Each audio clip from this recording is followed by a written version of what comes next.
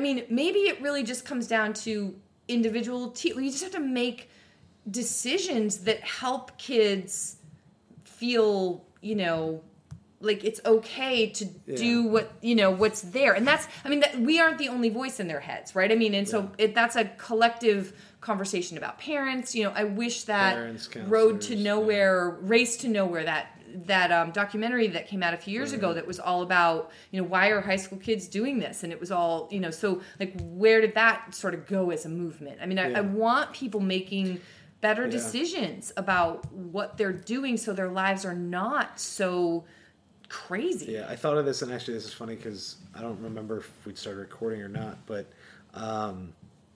you referenced, and I'm going to slaughter the name as well, Noah Yuval Harari. Yeah. So I think it's in Sapiens, or in Homo Deus, which is the next. It's one of the two. I read them both.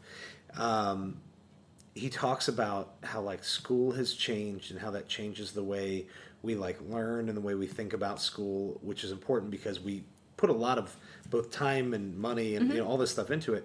And he pointed out how like GPAs and letter grades are like a relatively recent invention, that like it wasn't in common usage until you get into somewhere in the early to mid 1900s.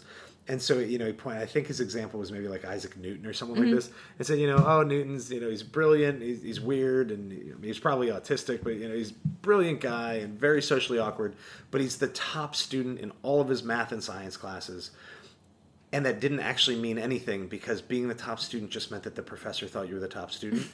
Because the valedictorian was the person who the faculty together said, that's our best student. That person gives the speech because there was no GPA. Right. Every class. And this is where I think this would be the easiest thing. Like, it's a big institution and it's hard to change. There's probably a lot we can or should change. The easiest thing in my mind that you could do to change the way students address the different classes and the pressure, all pass-fail grading.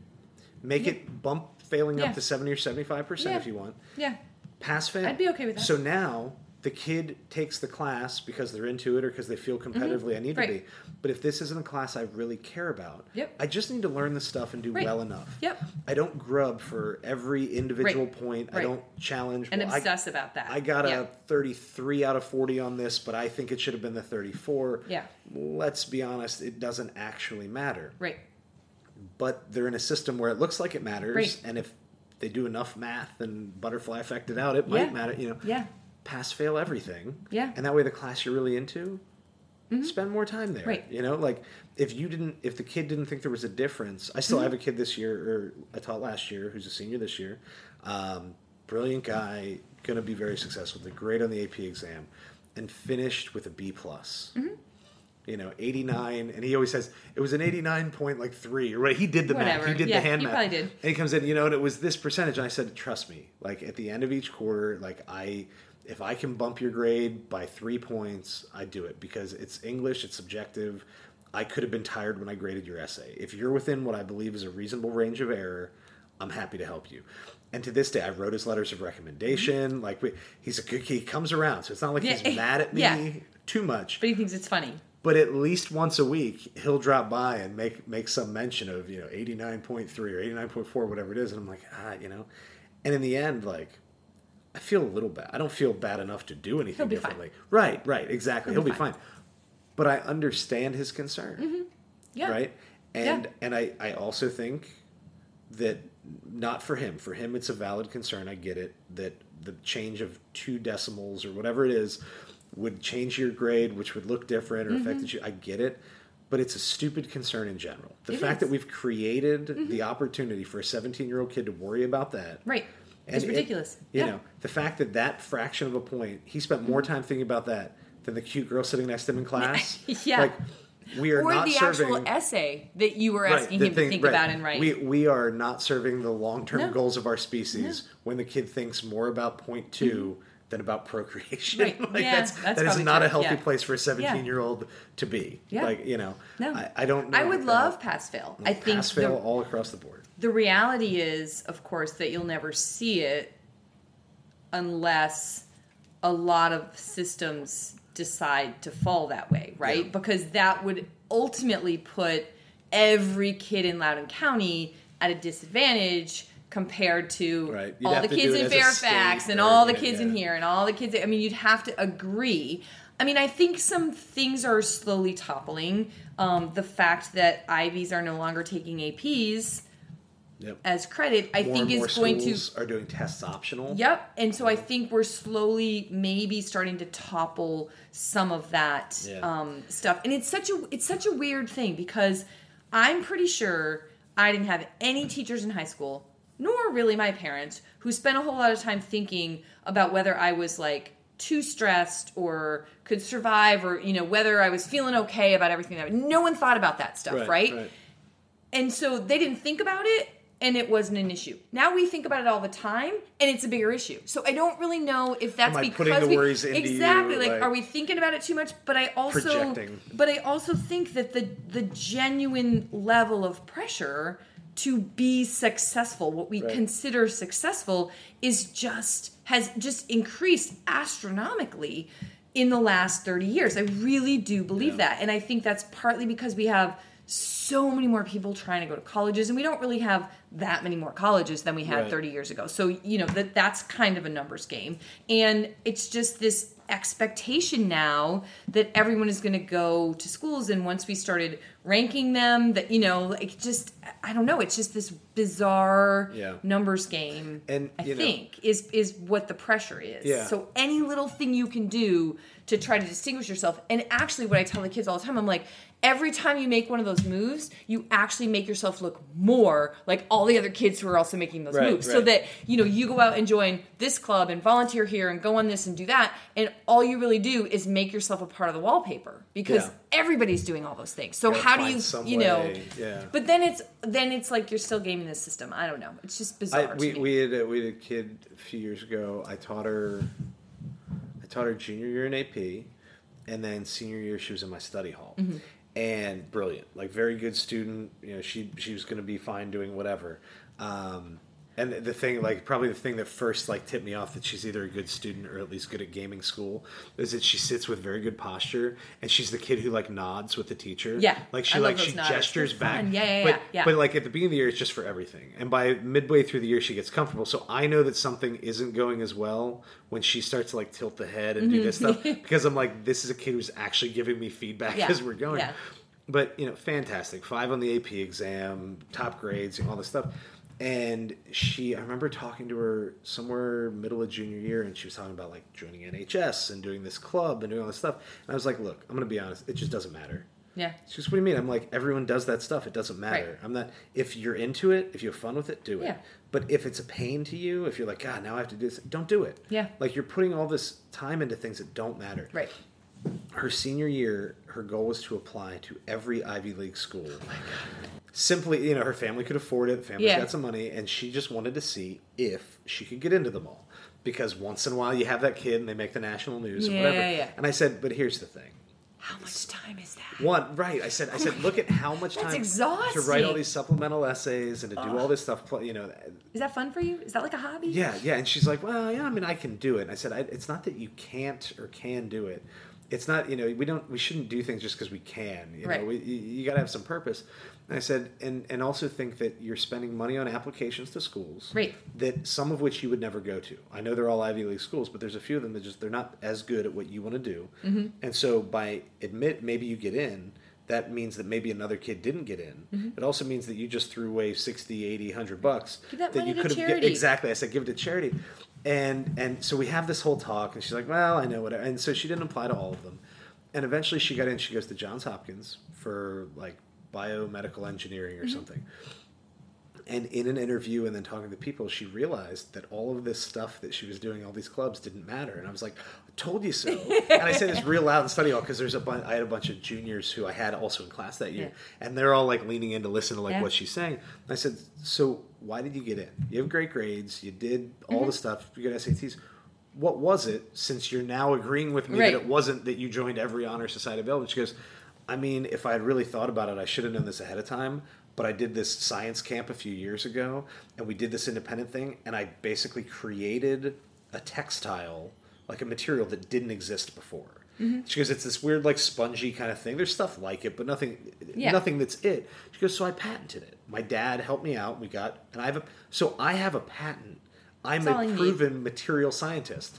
I said, awesome. So you have, and she goes, I got in because I'm already doing something that is bioengineering, biomedical engineering, whatever. What I'm going to do. She goes, so I have some grades and the rest, and then I have this. I have a patent. And I went, so she goes, so I'm going to Hopkins, which is like the best or one of the best schools in the country for this. Yeah.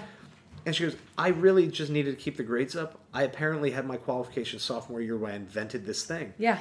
And so the other kids are like, so I have to patent something? And I'm like, you're missing the point. Not the point. Not the point. Exactly. You have to just demonstrate that you're good at something and you're genuinely into it. And right. I'm not saying you can't be competitive, but you can't be competitive at everything. Well, and that's the thing, is that not every kid is that kid. But not every kid is going to go to Hopkins. Right. So there's a place for all of our kids who just do high school reasonably well. It all kind of filters out anyway. Yeah.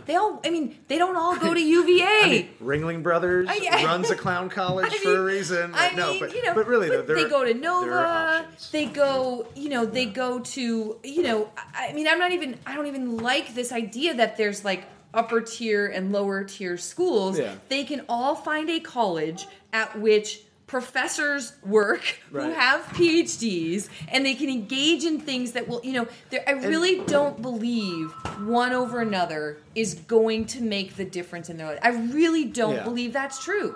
I don't think where you go makes that big a difference, but we believe it does. Well, and I mean, there's always been, as long as there have been universities, several hundred years, there have been better and worse. Sure. But there's almost never been a point at which you went to the lesser, we shouldn't even say worse, and you were somehow like discriminated against later on because so few people went. Any college was good, and even now, and this is so for James Madison, this is what I tell kids all the time. It's a good school. It's a better school now than when I went there. I don't know if I would get in again if I applied right now.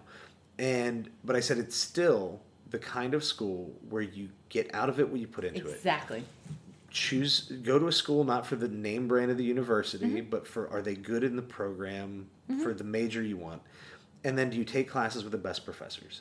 If you I just pick my classes so that I get easier grades, and I don't have to wake up early in the morning. No 8 a.m.s and easy. Right. You're gonna probably get a degree, or pick what you're interested in too. Right. Like, what do you take the want best professors, to learn? the best things available, and you'll be okay. It's in. Oh, it's a bad sign. I'm going to make a second Malcolm Gladwell reference. I don't feel good about it. But in David and Goliath, which is maybe his most questionable book, but there's a really good chapter in it. Have you read that one? Yeah. So there's a good chapter where he talks about like the big fish in the little pond. Yeah, exactly. Yeah, I love that analogy. It's a great analogy. Sometimes as we get later I've done it probably twice, but we have like enough time at some point in the spring. And the spring SAT, the March or May dates are coming up, and kids are tense. And sometimes, like, I have like I just print that one chapter, and I'm like, just read that. Yeah. Like, what are we doing with it? Just don't. Just read it. Do we need to annotate it? No, just read it. And then when they're done, they're like, is that true? And I go, I don't know. He's good at research, but you can make research look like anything. I'm just pointing out that some of you would have a better quality of life and maybe better opportunities if you were one of the strongest students at a less competitive school. When everybody wants to go to Harvard, somebody is the bottom of that class. Even the guy who graduates the bottom of his class in medical school gets to be a doctor. And so sometimes the diploma on the wall doesn't matter as much as the quality of getting there. John McCain is the best example. He was second from the bottom of his class at the Naval Academy. He did fine. He did fine, right? Yeah. He probably could have gone somewhere else, and if his goal was academic, grades, he probably could have gone somewhere else and been at or near the top of his class. Yeah. He did the thing he was into, and it was tough. Right. Make the decisions for yourself. We don't empower that. I just think, like you said earlier, the thing about GPAs and, these percentages or whatever, like, as human beings, we are not numbers on a page. So how we are going to learn to live into whatever it is we're going to do, those numbers are completely irrelevant by the time we hit our mid-20s. And yet we spend the bulk of our life until then just, like it doesn't compute that people, I'm sure there are people who are teachers in America and doctors in America who were not the best students in there. It isn't the only thing that measures whether you're going to go on and be a successful person, whether you're going to go on. You can find a story to support any line of thinking. People who start slow and then get a lot better and surprise people who are always kind of bad and then they like take a leap, or people who, never care about anything and then still stumble into being exactly what they want to be. Like, there's not one path. It's a bad indication. And we worry way too much. Was it the high school valedictorians nationwide have an average college GPA of like 3.2. You go from like the best kid in high school to being like, all right, pretty good, okay, in college. And I forget the numbers almost reverse. If you look at average college GPA of Fortune 500 CEOs. Sure, those are like skyrocketing, yeah. No, they're like, or maybe it's their high school GPAs. I don't remember. It's the Fortune 500 CEOs. I have to look at the article again. Or like C students, but they're right? Like that's C, what, I've read that before too. B- students. Yeah, they're terrible students. Because learning to be good at school is not learning to be good for yourself. Right. Doing good in school is following directions, meeting deadlines, doing the other things that other people tell you. Being a good leader, running a company, making independent decisions. Risky. It's about taking risks and setting your own priorities. priorities. Outside of the box, all that stuff, And so, like, we really, like... And again, it's accidental. Like, I don't think it's a conspiracy theory that someone decided, like, let's make GPA the thing. It's just... We accidentally end up competing in weird ways. Right. And they don't always set you up. And so what you do in school, what people not even how well you do, just what you do in school isn't even what you might end up doing. Like, okay, for you. So you said you were thinking about being a doctor. Uh-huh. And then I became an English major. Then an English major. I was an English and history major, philosophy minor. And is that what you finished with? Yep. Okay. And then went to graduate school. The joke was if I didn't figure out a plan, I was going to move to California, establish residency, and then go to Berkeley. That was like just sort of the joke with my friends. But